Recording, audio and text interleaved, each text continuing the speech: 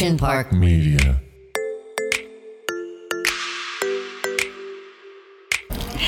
Kia ora e te iwi and welcome to Pretty Depressed. This episode is with the phenomenal Jimi Hunt, but I've also teamed up with Seek because, well, a couple of reasons. I heard some really interesting stats. If you're not aware, New Zealand is in this great job boom. There's heaps of jobs available and not that many people applying for them.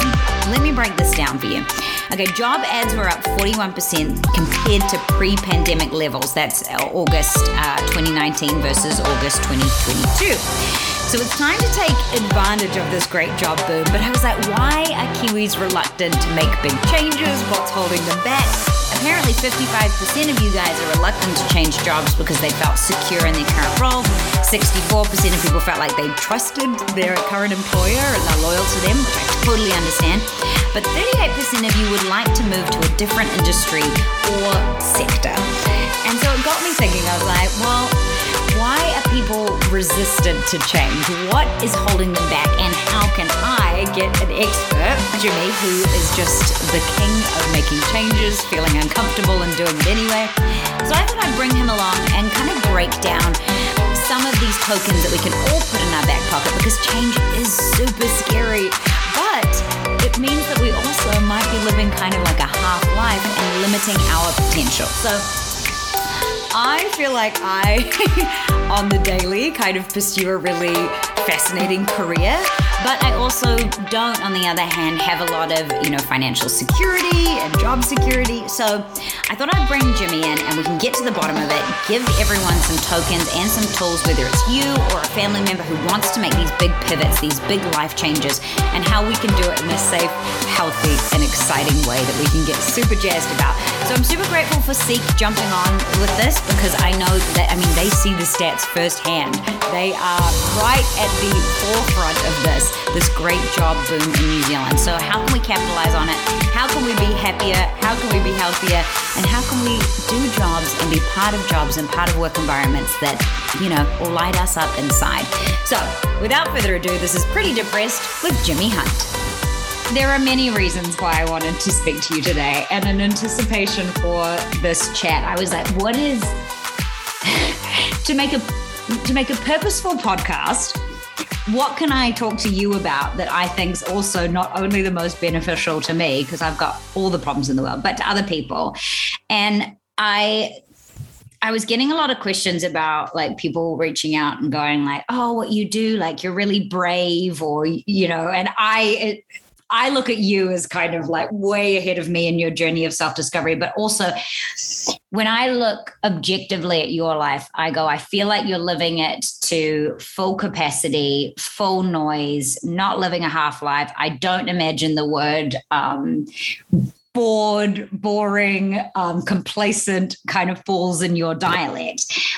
And in parallel with that, there's a thing going on in New Zealand at the moment called the Great Job Boom. So basically there's heaps of jobs and people aren't applying for them, and they're trying to figure out why. So I was like, this is the perfect opportunity to talk to you, because I know you talk to a lot of corporates and a lot of businesses about making life changes and making pivots. And we spoke previously on your podcast about how that can be nerve-wracking for people to kind of like refocus and recalibrate. So my goal, I'll start this podcast with my intention for it, is to kind of talk a little bit and break down like confidence. What is so scary about change? Why are we resistant to it? And how, hopefully, combining our powers who are, a little bit less scared in that world because we live in such a changing environment, of how we can perhaps be helpful in that space. I just talked at you for about 10 minutes. No, it's all good. I got a couple of points I'll start with. Okay. I got a LinkedIn message from some dude the other day, and it was a thinly veiled pitch for his coaching at the start. And he's like, he says something like, like you do cool things, but I bet you deep down you've got some burning desire you need to share with the world. And basically the insinuation was, I can help you do that, blah, blah, blah. And I went back at him. I was like, bro, don't pitch on the first message. I'm good, thanks. And he came back with a message. Oh, no. He said, there's very few people I've met that have their desires and their goals align with the life that they live. Ooh, and I went down and I'm like, I'm doing this. This is my purposes, blah, blah, blah, blah, blah. And I said, actually, thank you for bothering to get me to respond to this pitch that I'm not going to buy. But what it did was it allowed me to sort of take stock of how I live my life and sort of rebuttal to his insinuations. And I was like, I'm pretty well aligned with my purpose. Like, I'm doing what I want to do. I'm helping the people I want to help, and I'm living the life I want to live. And I'm extremely, extremely grateful for that. And on this hike I went on yesterday, so for the viewers at home, I live in a place called Puerto Escondido, Mexico, part of living my best life, as they say. Yeah, I'm grinning from ear to ear, because if you haven't Googled it, now would be a good time to pause and just go, oh, okay, great. Yes, Jimmy is definitely living the life we all, aspire. I live in a Corona commercial. Yeah. And 3 days a week. The beer, not the virus, by the way. Yeah, true. We have to make that distinction these days, don't we? And 3 days a week in the hills behind Puerto, me and a couple of guys take groups of tourists hiking, and we have 47 different hikes. It's all great. But yesterday we went on this big hike, and there was a guy called Tom. Tom was from England. Tom liked to ask a lot of questions. So he said, what do you do? What do you do? Where's this? And he started asking me all of these things. And he sort of was just a bit in awe of the fact that I had made these choices. And he's just like how? And, that's kind of the setup for what you want to talk to today, is that it's the same, Duncan Gardner. Mm-hmm. Garner. Was a breakfast TV host in New Zealand. And every time I was on the panel of the breakfast show, he would, whatever the topic was, he'd go, "You still living in Mexico?" I'd be like, "Yeah." He's like, "And the house is still that cheap?" I'm like, "Yeah." "And you still do this?" I'm like, "Yeah." And it just blew his mind every single time. He couldn't understand how someone had made a decision to end up in Mexico, to travel for work, to live the life that I do. And it just blew his mind. And it blows so many people's minds, which is exactly why this is the topic we should talk about today. Because I'm telling you now, listeners at home, it is not as hard as you make it out to be in your head. Well, let's dive in on that, because what are the things? So people thinking it's too scary, probably. Yeah, fear is the big giant bubble, right? Fear is the thing that stops us from everything. And then you could have had 20, 50, 100 things that we list under there. And it ranges from everything from family issues to job issues to just straight anxiety to cultural issues, like any of those. Yeah, and there's a million in each of those that you can go into, and it's fear. And it's Mark Twain that said something like, 95% of the things that we worry about in our head never happen. I butchered that paraphrasing, but that's basically the gist of it, right? We worry about so much stuff that in reality either is not going to happen, or if it does happen, it is but a tiny fraction of the catastrophe that we thought it was going to be. Mm. And so the question is, how do we overcome those fears? And we're going to tell you that right now. Right after this, we got your attention yet, New Zealand. And this is not a New Zealand specific issue. It's just it's surprising to me that, I spoke with someone at Seek because I was like, I want to get some stats on this. And apparently job ads are up like 41% compared to pre-pandemic, and people are just not applying. They're not getting the applications. So people are not even thinking that there could be greater and better for them out there. So if you and I think that it's, or you're saying, and I agree with you, that it's fear-based, we've got all the excuses in the world. How do we shift that mindset, especially with Kiwis who are we're not our biggest cheerleaders. So how do we start to make some baby steps? Well, I think there's 2 points to that, and I want to sort of rebut Seek in regards to people are afraid to change jobs. We're seeing around the world a move towards I don't want to work for another company. There are more and more people who are going out on their own, even from things like YouTubers and TikTokers through to starting my own consultancy business and whatever it is, so that I get to work my own hours, so that I get to set my own prices. And a lot more people are just taking bigger control of their lives. And that is a really big step. That is a change. That is a pivot. And I think that's really powerful. And it's not being represented in stats like that.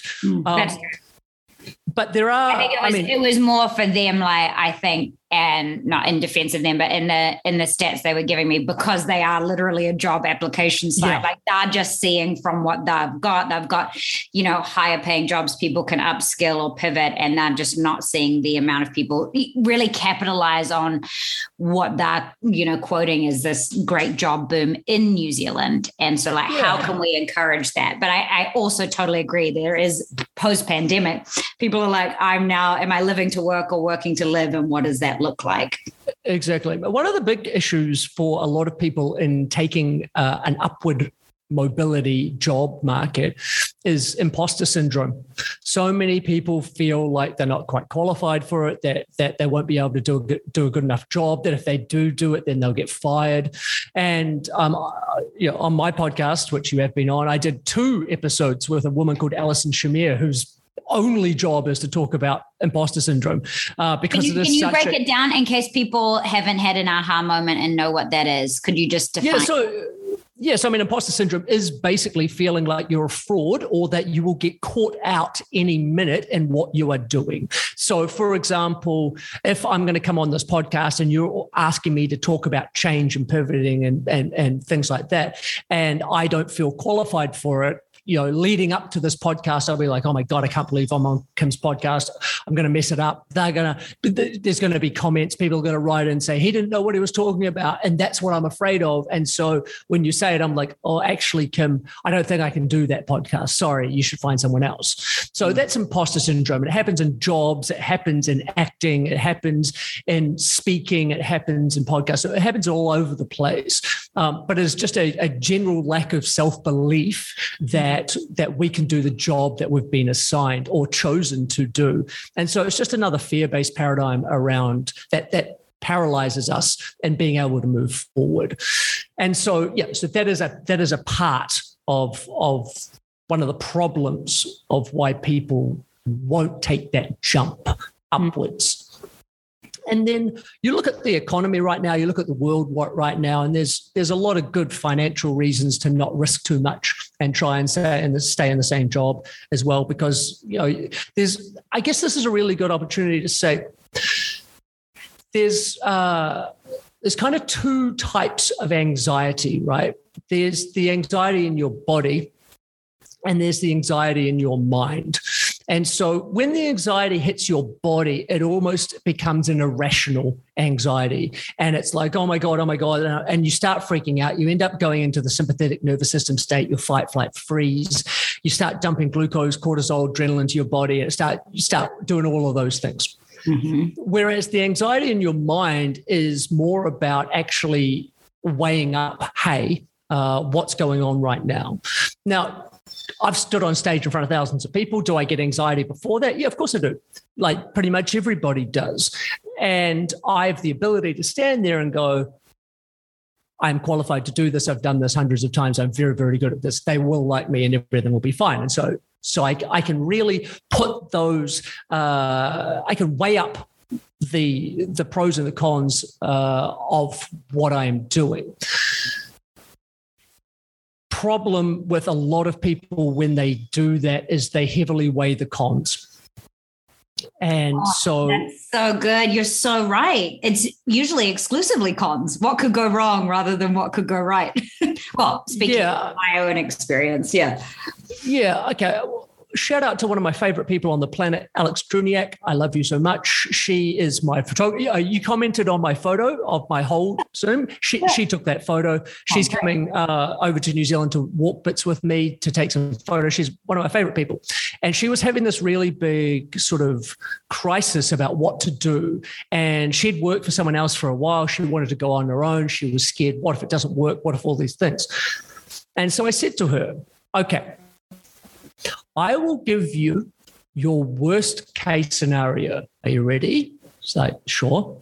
I said, you go out on your own. You fail. You're shit. Nobody wants you. You go broke. You can't pay your rent. So I send you a one-way ticket to Mexico. You come and stay in my house, and I will buy you tacos until you sort it out. That's your worst case scenario. Which sounds pretty great. Yeah, like almost tank it on purpose. Yeah. I see your tactic here, but this is good because people listening, maybe they're trying to encourage someone else to be bold, so that's great. Yeah. Lay out worst case. So there's sort of a saying that I'll butcher again around homelessness is homelessness is not when you lose your home. It's when you lose all your friends, right? So, that's the thing. Like we have and we should have, and hopefully we've cultivated support networks around us. And I know that if I fail on what I'm doing, worst case scenario, I have to go live with my parents at 42 years old, right? But that's my worst case scenario. And my parents are awesome, so I got no problem with that. But I also have friends who would take me in and sort me out and get me back on the right path. And this sort of the really big point here is that if you don't fail at a bunch of stuff, you're never going to succeed at anything. You're a classic Kim in acting world. How many interview? What are they called? Auditions. How many auditions if they told you to fuck off? We don't like you. Well, never to my face. They've never been there. No, but behind your back. But you know what I mean? Yeah. Well, and that's you why have to fail.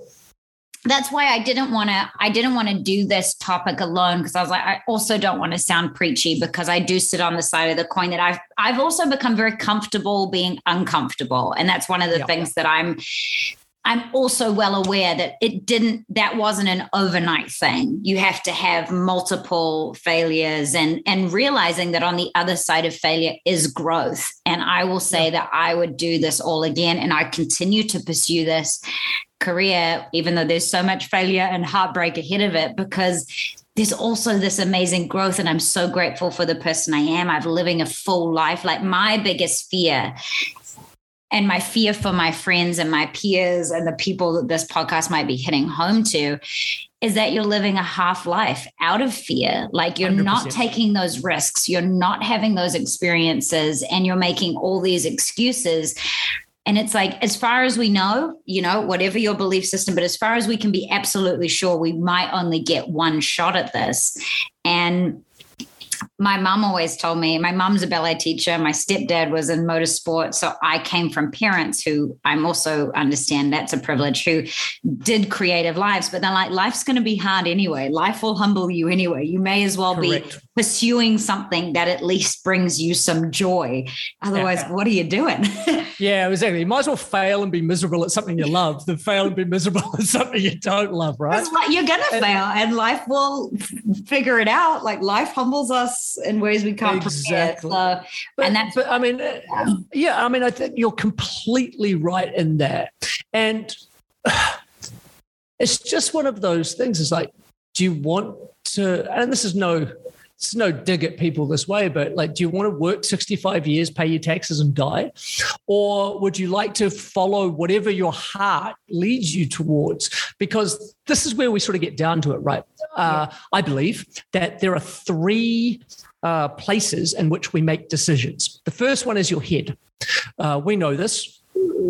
We just talked about this in regards to fear. Usually it's our head that is making all of these, oh my God, this will happen, this will happen, this will happen, and then this. And then we catastrophize all the way down to 47 degrees of this is how it's all going to go wrong.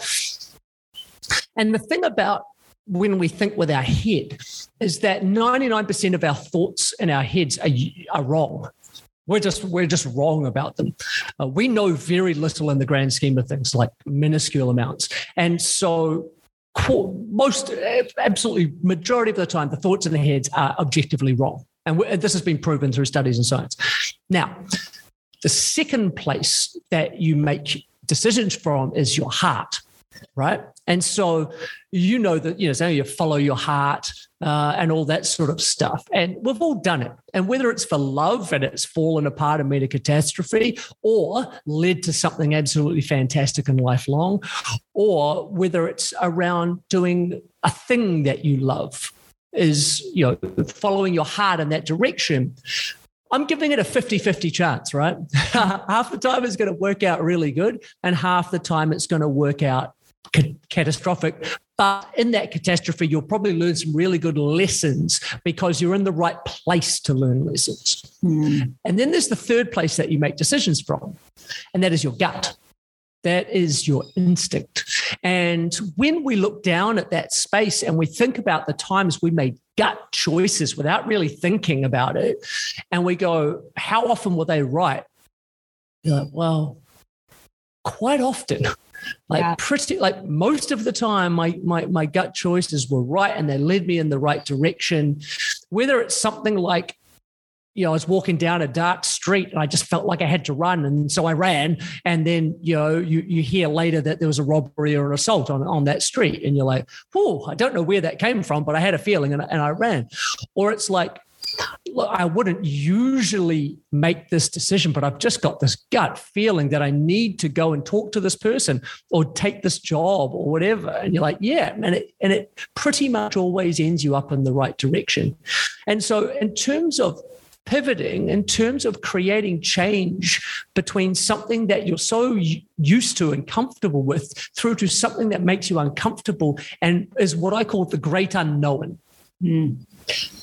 I'm much more likely to sit quietly and try and feel my way forward towards that decision from my gut, maybe a little bit from my heart, than I am to sit down and think my way through that decision with the pros and the cons. And that process has never led me astray. That's a good one. I'm going to run you by something that I did or used to do, and it actually really helped a friend of mine. And you can judge this as an exercise if this is going to work or not. But I believe it was in Miranda Kerr's book, Treasure Yourself. And then I kind of tried to adapt it a little bit in my book, Love You, back when I knew everything at 25 years old, when I peaked. Course. Well on the other side of that now. But I had this exercise called a perfect day. And I just thought for fun, I would go, okay, what do I want my day to look like? What does it look like? Where do I wake up? What do I spend my time doing? Who am I giving my time to? And it's a great way, if you haven't done this for listeners, to kind of prioritize of what would you like your life to look like? And I'm sure, Jimmy, you could probably say you're executing most days what that looks like. But it's a good way, even if you're like, I don't know if I want to change jobs, Kim, or I don't know if I want to look for something else. If you wrote down in a fantasy land what your day looks like, and that includes work. I don't mean just like drinking beer and on a beach, but actually, being of service or being, having purpose, and just see if your current situation does align with that. And if it doesn't, what kind of path you could take. Because it wasn't until many years later that I was executing that perfect day. And now that perfect day has changed and it will continue to evolve and adapt at some level. But it was a good way for me to get out of my list of pros and cons. And again, I never think about what could go right. I'm always like, what could go wrong? So, something we also need to do. So Miranda didn't make that up. That's a psychological exercise that a lot of psychologists get. Sorry, Miranda Kerr, for giving you credit.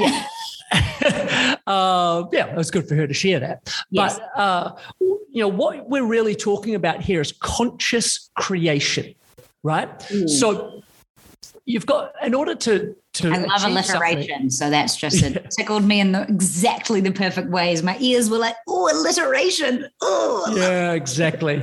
That's why you like my constant conscious choices. I did. And so this is the thing, right? You've got to figure out who you want to become and then take small actionable steps to become that person. That's the simplest thing, right?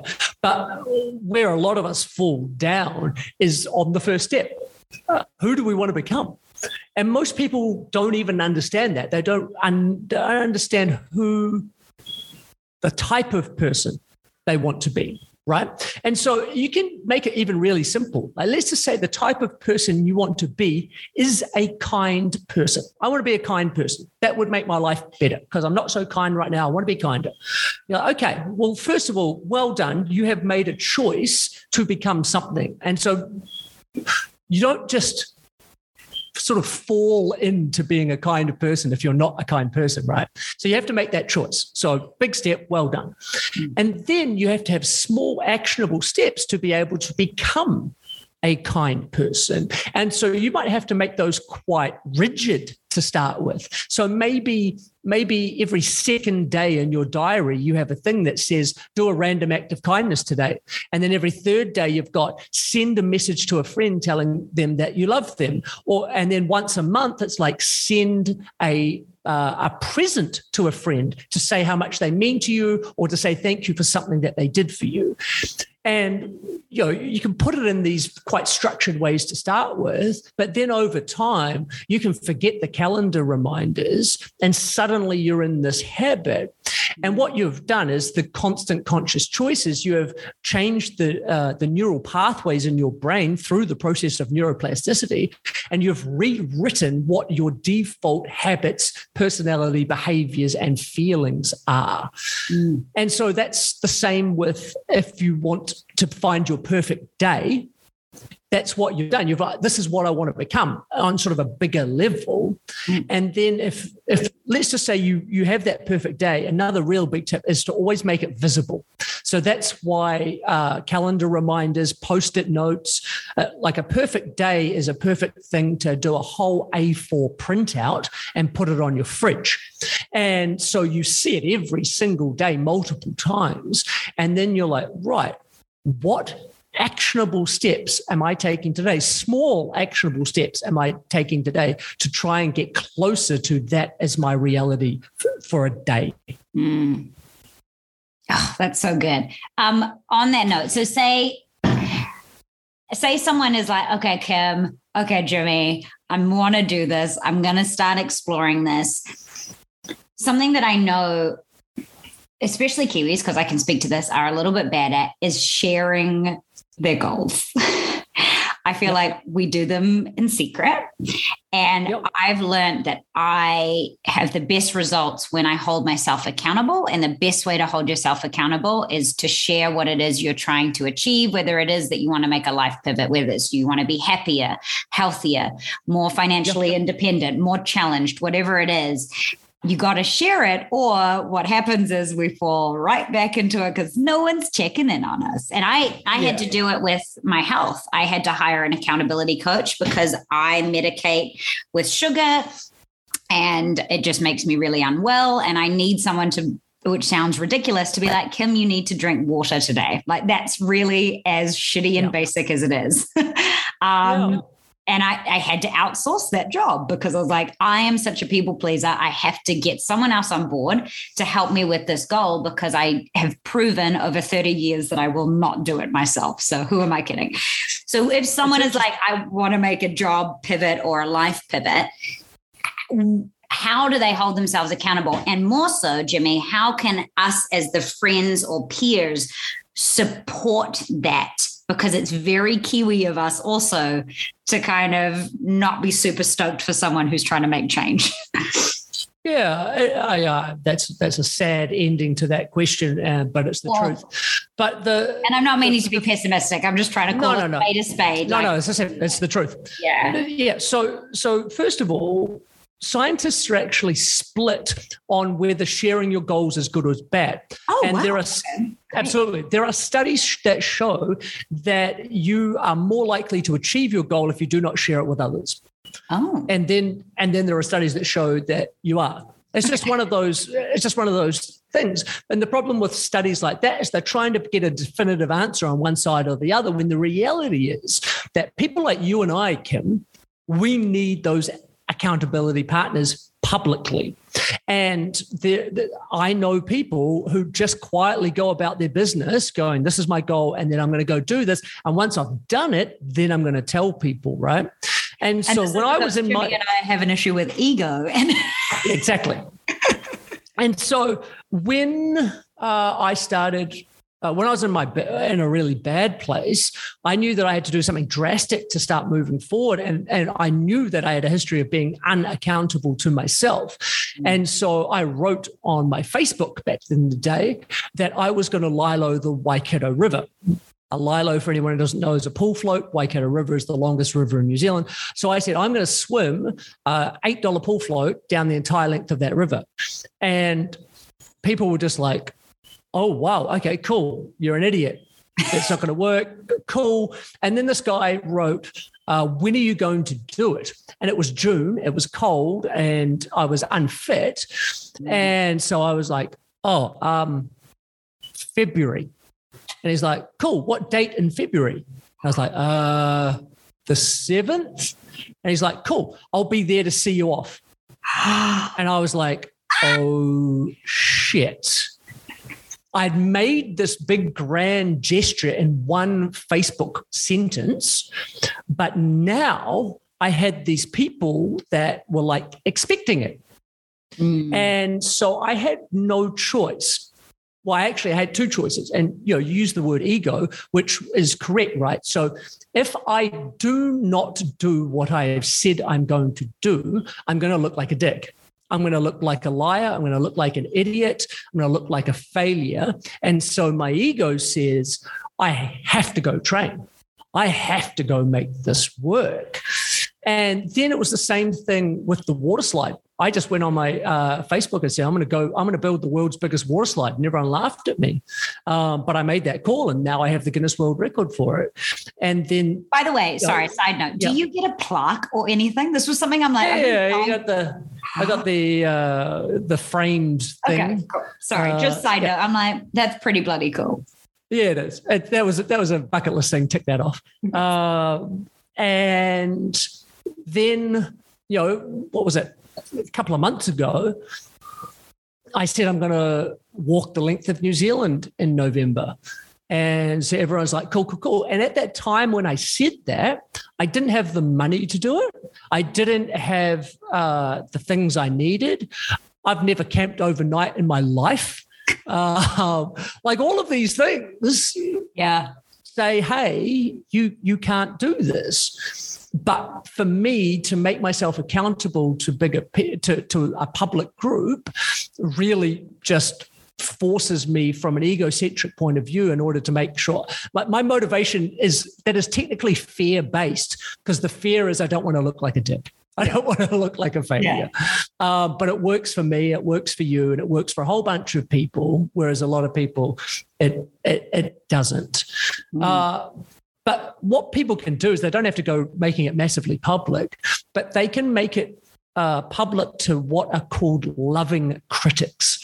And a loving critic is defined by Harvard researcher Tasha Eurich. Needs to be three things. They need to have your best interest at heart. Ooh, key. Yep. Key, very key.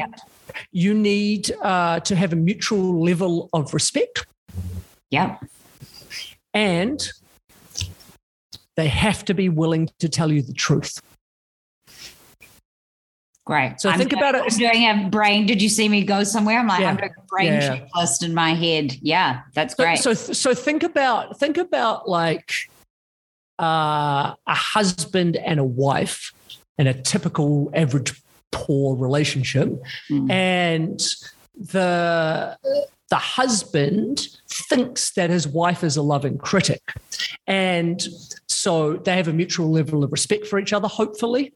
They have each other's best interests at heart, hopefully. Mm-hmm. But she is not willing to tell him the truth, right? Because the truth angers him. The truth sets him off. The truth makes him defensive. And so she will placate him with lies. So she is not technically a loving critic. Right. And then you might have like a boss at work who, or maybe even a peer at work who you have mutual level of respect for each other and they're willing to tell you the truth, but they don't have your best interests at heart. Not if there's a raise or a different job and it's between the two of you. Yeah. Okay. Exactly. So and so the person just becomes a critic. Right? And critics are not helpful.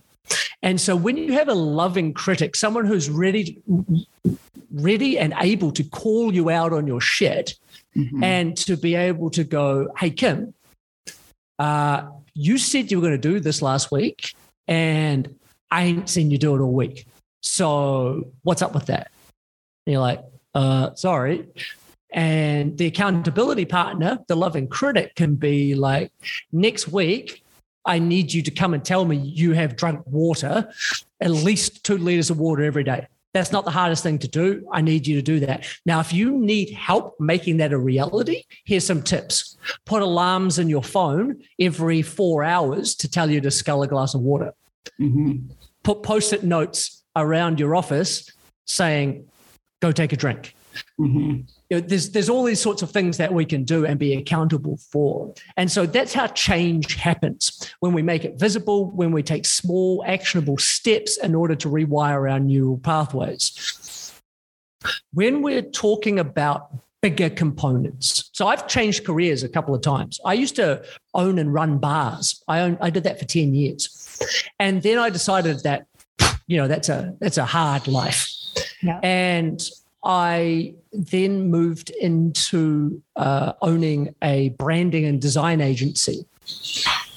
Now, did I just sell my bar and then start up an agency the next day? No, I did not. I transitioned, right? And so I was in my spare time and after work and everything, I was designing stuff and I was getting clients. And then it got to a point where it was overtaking the bar work. And so I was like, cool, now I can sell the bar and now I can transition full-time to that. Yeah. Then after, a good long while in the design business, I moved into this space. And do you think I stopped designing for clients? No. Like, I was getting paid, $200, $500 a talk back at the start, which is, a fraction of what I get paid now for it. And so I kept my design clients and I did all of this work in the background until it got to a point where I was like, I just started I let my staff, as they naturally quit or left or had to go, then I never replaced them. And then I let my clients drop off. And then it's like, cool, I'm out of here. Now this is what I do. And so people think that big change requires big action. And it does not always have to be that way. Mm-hmm. We can make small actionable changes. And this is the easiest way to alleviate the fear. Mm-hmm. Because if I just gone, all right, stop that, now start this, well, you're putting all your eggs in one basket and you have a very good chance of failure. Yeah. And at any of those stages, if my new career had failed, I would have been able to pivot back to the one that I had and put my time and energy back into building that one up. Whereas deciding to move to Mexico in about 2 weeks, that's all eggs in one basket. Yeah. So you've done both. You can speak to both. Yeah. Yeah. How do you feel like we can empower people in our life to make these changes? Like what's a practical? I know you said like being a loving. Not easy. But also perhaps you're not that loving critic role. Perhaps you are that wife in that story, or you are a friend. Yeah. What is helpful? No, I've got it. It's easy. Yeah. Okay. It's really easy in that humans' biggest predictor of future success is past success. right? So basically, what is also called confidence, right? So when we succeed, we get more and more confidence, and then we are, in our head, we're far more likely to succeed at the next thing we do because we've succeeded in the past things we've done, right? And so some people are like, oh, you're just naturally confident. You're like, no. Like, I've built my confidence over small successes. And so what happens is if you try and bite off these giant chunks and you keep failing at these giant chunks, it's very hard to have confidence. There's only, like, the people that do that are the classically delusional ones who are just like, no, I'm going to make this work. And they keep biting off big chunks and eventually they actually succeed. And that's wonderful. But for the majority of us, what we need is small wins built up over time, right? And so, I mean, it can be as simple as asking for a favor. Like, so many people are afraid of asking their friends for a favor. And so you can set your goal this week of asking people, just one person, for one thing. Hey, Kim, can I come and stay at your house when I'm in LA? Mm-hmm. Of course. Of course. Thank you. I'm coming through Houston on the next time, so I actually can't. So I won't be. But giveth me gift, then take away. Yeah, exactly. But for a lot of people, that's very scary, asking for help. But it can be as simple as like, hey, can I borrow a cup of sugar? Like the classic ones, right? Yeah. And then you realize that people say yes. And then so you can then just start asking for more favors. And they're like, that's little wins. And you're like, cool. And those favors can be like, hey, can you help me by reading this screenplay I wrote? Can you help me just by giving your opinion on this PDF pitch that I made? And they're like, yeah, sure. And you're like, oh, cool, win. And then when you get these little wins, you realize that people don't usually say no to you. And if they do say no to you, it's for a very good reason. And if they do say no to you and it's for a very good reason, they usually go, I can't do that, but ring my friend Kim, she'll help you with that. And you're like, oh, thank you. And then it's like, okay, try. You want to open a bar? Cool. Start doing dinner parties at your house. And start making drinks and start doing that and seeing if people like them and seeing if people like, or a restaurant, make a little pop-up before you go out, make a street cart before you do these things. And we want these small actionable wins, build us confidence, and then allow us to get to delusional levels like I am now. I don't believe that I can fail at much. And if I do fail, it's a good thing because it's going to lead me in the right direction of achieving whatever is the next thing after that. That's really, I'm glad that you kind of like tied that up with that as a little button, because you're right. The more you do it, the easier it gets. The more you make change, the more you pivot, the more you ask for help.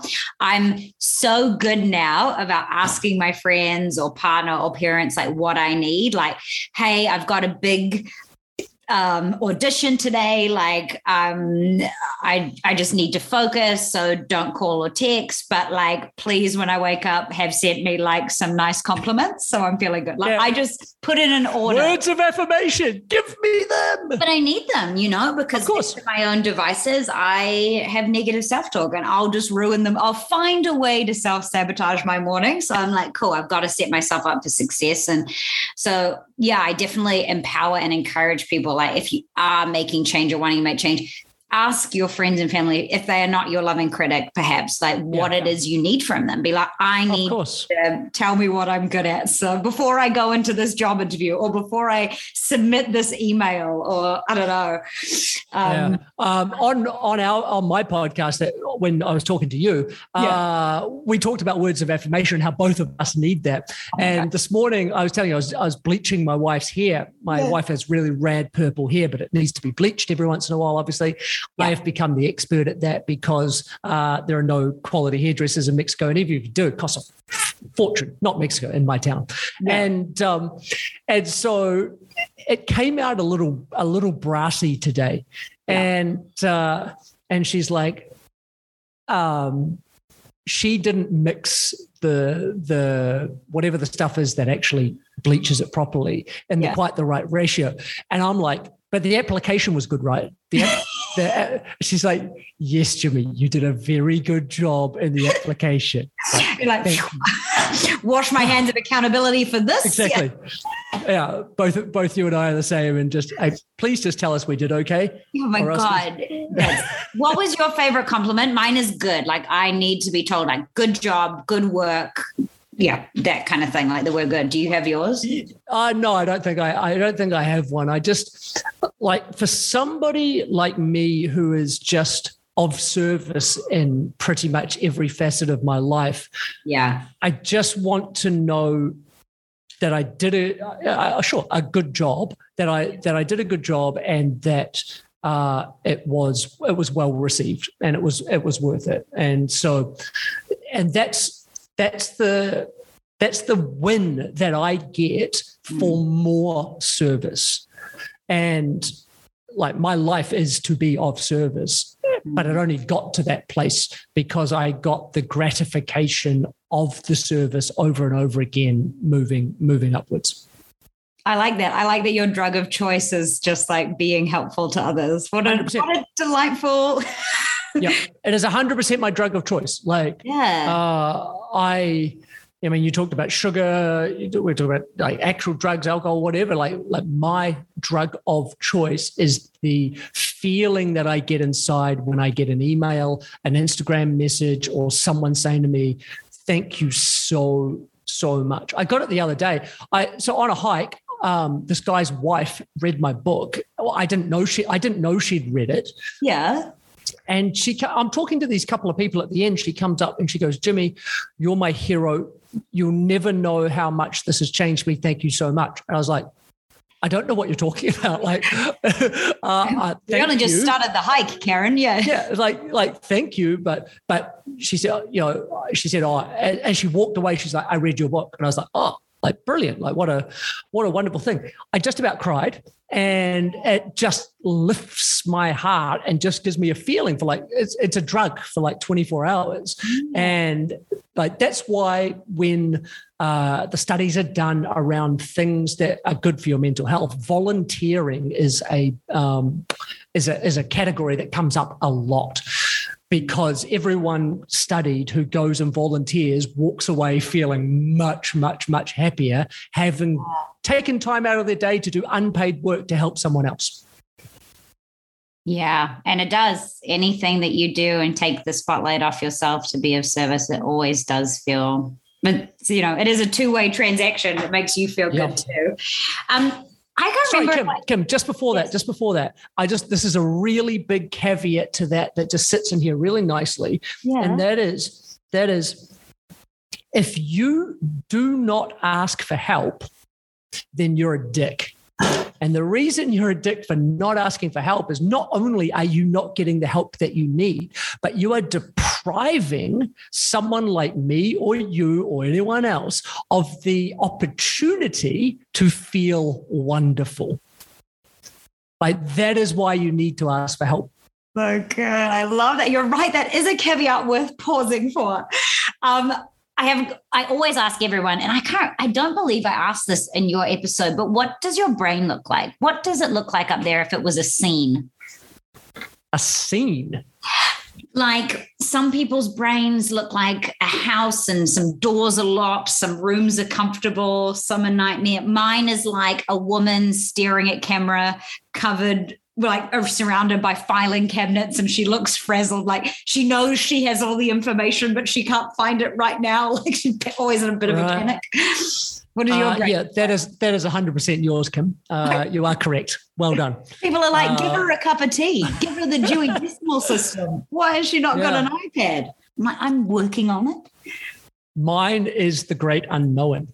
Mine is the expansive universe. My brain is the universe. I am the universe. And so when I close my eyes and I go inside, I am infinite, and I am connected to everything in that infinite. And I have the ability to be able to go off at light speed and faster than light speed in any direction possible to find what I need from someone else or something else, to be able to then bring it back to my consciousness and then be able to apply that to my life.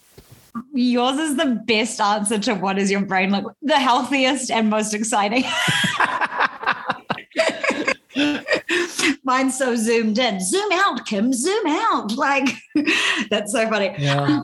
I think a cool way to wrap up would be just like some final thoughts on this topic. It's the great job boom in New Zealand. Like, what would you, Jimmy, as a peer, as a fellow Kiwi, like, what are some, like, I guess, closing notes to people who, you know, want to take advantage of this and who are sitting there exactly as we said in fear? What's your message to them?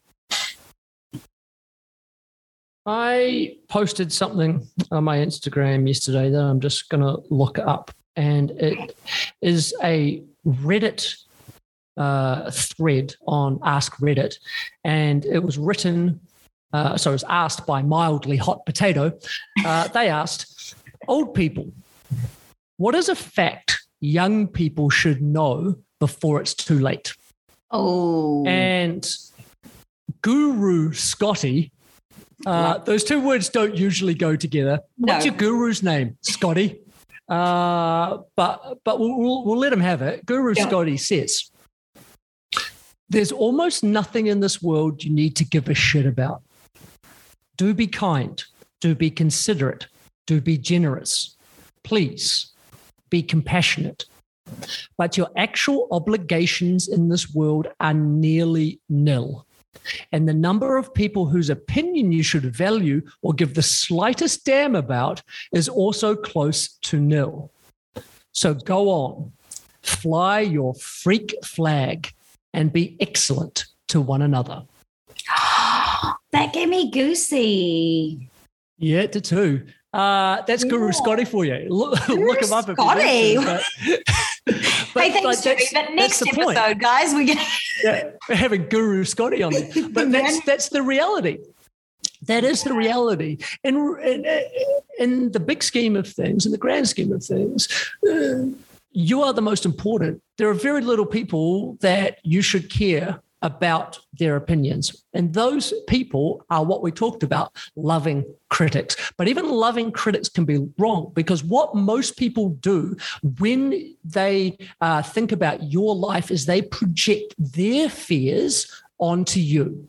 So Can I caveat that? Caviar? Yeah. Caviar it? I'll put caviar on it. Yeah, go. One of my biggest aha moments in going to therapy was that my therapist doesn't have a dog in the race. Like, if you're on the border of going to therapy or not, but you're like, nah, it's cool, I talk to my friends and family, exactly what you're saying. Like, and I know this doesn't need to be a poster for therapy, but just because it's so on that note, your friends, your family, your coworkers, you're right. Even if they're trying to be objective, they have a dog in the race. So of course, your parents are afraid that you're going to fail, and that's their biggest fear in the world.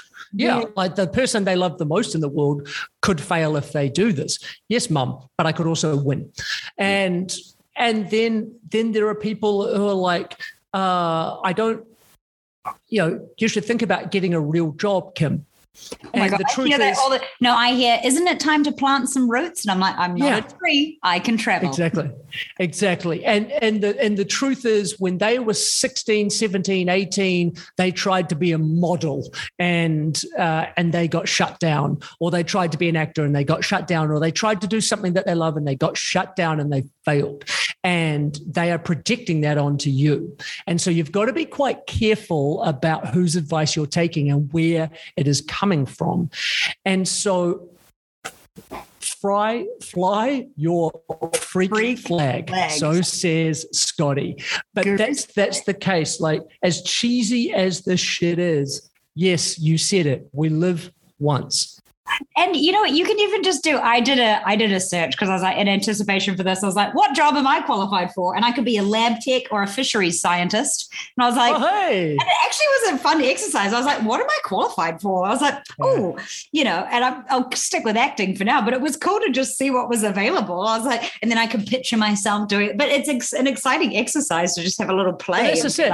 Like I'm probably qualified for data entry. And so that's also a good motivator, right? Yeah. It's like to make sure that I'm really trying my hardest at what I'm doing now to be as successful as I can, so that the only thing I have to go back to entering data into a spreadsheet, I could probably do something else. But in theory, that's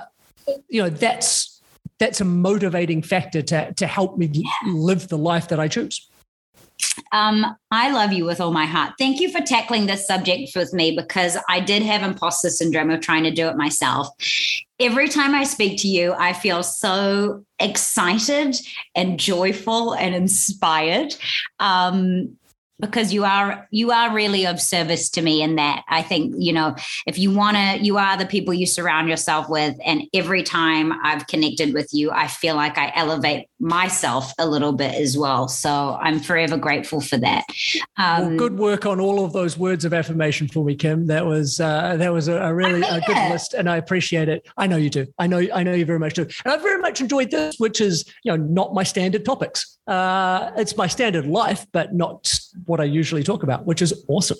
Yeah, but I think sometimes when people are talking about making change, it's much more exciting to hear from someone who's been doing it their whole life and is living an awesome life than I just was like, what's the end of the spectrum that I know and can get? No, it's good.